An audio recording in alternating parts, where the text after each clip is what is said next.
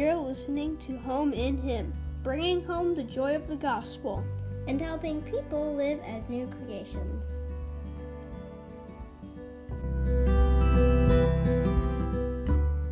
Welcome to the Home in Him podcast. I am Leslie, and hey, I just wanted to thank you for sticking with me through this series. This is the 4th episode. We started with hospitality versus entertaining, went on to some practical starts. Last week I talked about some food preparation, and this week is kind of a part 2 of that, but this is my secret weapon food preparation tidbits that have just really been life-changing for me throughout the years. So I'm excited to share them with you. I hope that they will also rock your world like they've rocked mine. I have to jump in by telling you, recently, in the past several years, I don't know when, we had a situation with our oven. It was an ongoing situation. There was a chunk of about 3 months where basically our oven did not work. And I will spare you the details, but we called repairmen. We were on wait lists and then back orders. The service plan didn't really come through like we had hoped. And in the end, we were just without an oven for a long time. So it happened to be one of our kids' birthdays. And traditionally, when the kids have a birthday, we invite both grandparents over for dinner and, just have our cake and presents and all of that. So I decided that because we didn't have an oven, I was going to use my little oven roaster pan. And I was going to roast a turkey in that because it was one of the warmer months. So I thought, hey, this is even better. It won't heat up the kitchen and this is a win-win. So I set up my turkey in this little turkey roaster pan and I got it started. And I don't know when I got started, afternoon sometime, but the grandparents arrived and I started to realize that the turkey was not baking and that it was not going to be ready anytime in the near future. It was baking, I should say, but it was not baking to the right level of temperature and time that was promised by the roaster pan. So I had to scramble, and there's all these grandparents graciously sitting around. They like to chat with each other. They get along well, and they, have a lot to talk about. So a lot in common. So they were talking, but as the minutes turned into hours, it became apparent that I was just going to have to go with some kind of serious plan B. And so we ended up doing these ham and cheese sliders in the toaster oven and lots of appetizer-y type things, and that was just the dinner. It was probably one of my biggest disasters of all times. But thankfully it was with family that loves me and they're stuck with me whether I do a good job or not, so they just rolled with it and I'm grateful. But that was not one of my more shiny moments. So I'm sharing that just to show you just how utterly humble and imperfect I am. No other purpose in that story than that.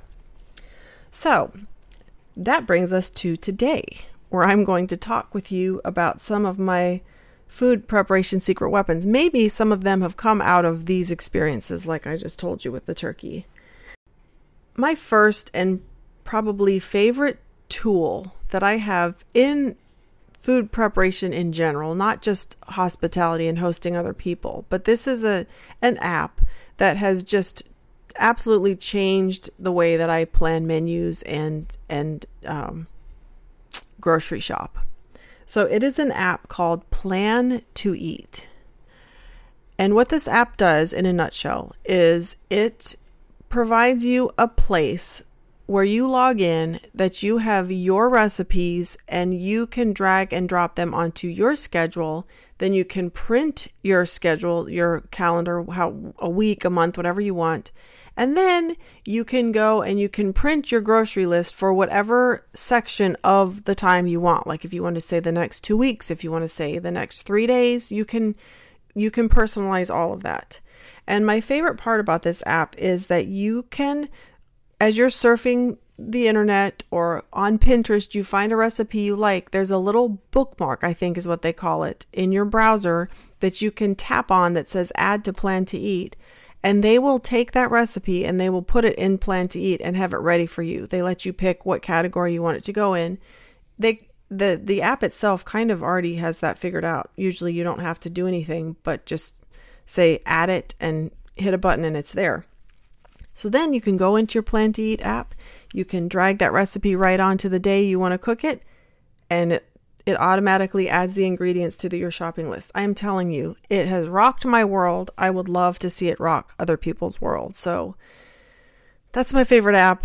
Hugely helpful tool for food prep. The second tool that I find very helpful is the Instapot, because it is one of those tools that you can just kind of set and go. I love it especially for rice, but of course it does way more than rice. But I love that I can add the rice and water, hit start, move on with the rest of the meal, not have to worry about watching the rice. It'll just keep it ready till I'm ready. My next major secret weapon is the charcuterie board. And let me just tell you, it's not till recently that I've felt confident to even say that word. But the charcuterie board to me is an incredibly helpful tool to always have available.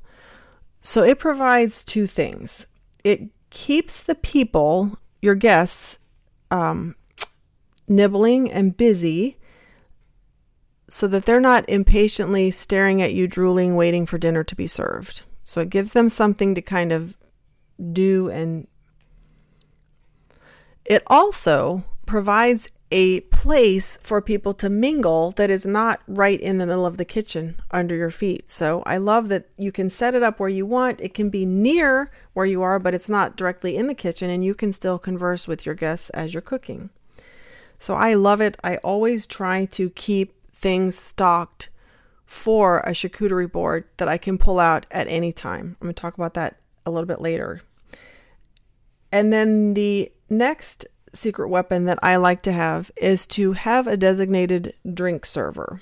That is usually Eric in our house. He's usually hanging around while I'm cooking, and so as people come, he says, "Hey, can I get you anything to drink?"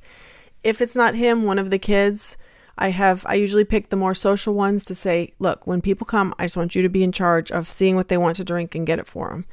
I remember Finn, one of our kids who's very social, my mom would say, "I always love coming to your house because Finn, the first thing he says is, 'Granny, can I get you a Diet Coke?'" That was just his thing. He loves to make sure people are taken care of. So having someone to do that, again, just kind of takes the pressure off of you so you can focus on the meal.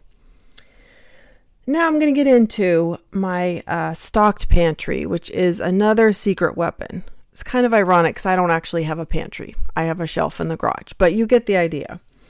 Some of the serving equipment that I find useful in the stocked pantry, and again, these are my tips. It can be different for other people, so please don't take this as, the end. It's not. But I like to always keep platters and boards for the charcuterie board, napkins, paper plates, plastic forks and spoons. Just so if the dishwasher doesn't get run or whatever, you're in a pinch, you've always got some paper products.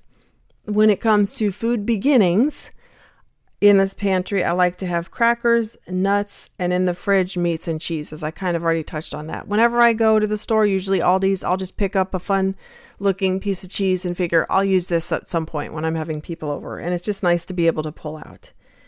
For meals, I love to have the stocked pantry with spaghetti and marinara sauce, maybe some meatballs in the freezer. You can have the taco ingredients pretty easily on hand. And then I have this Uncle Ben church rice recipe. That's how we all refer to it, that I would make for cover dish a lot. But it's consists of Uncle Ben's and rotisserie chicken that I keep in the freezer and just a few basic ingredients that is easy for me to just pull that meal together without too much trouble.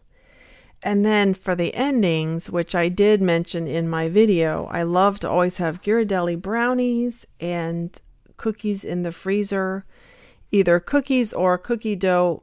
And I have a really great banana bread that I just like to keep in the freezer. Those are just kind of my staples. So that is the end of my short list of secret weapons that I like to always keep on hand. I hope that you find some helpful ideas in that mix of information. And I'm going to end this podcast, as I always do, reminding you that you are new creations in Christ. Therefore, you can walk faithfully.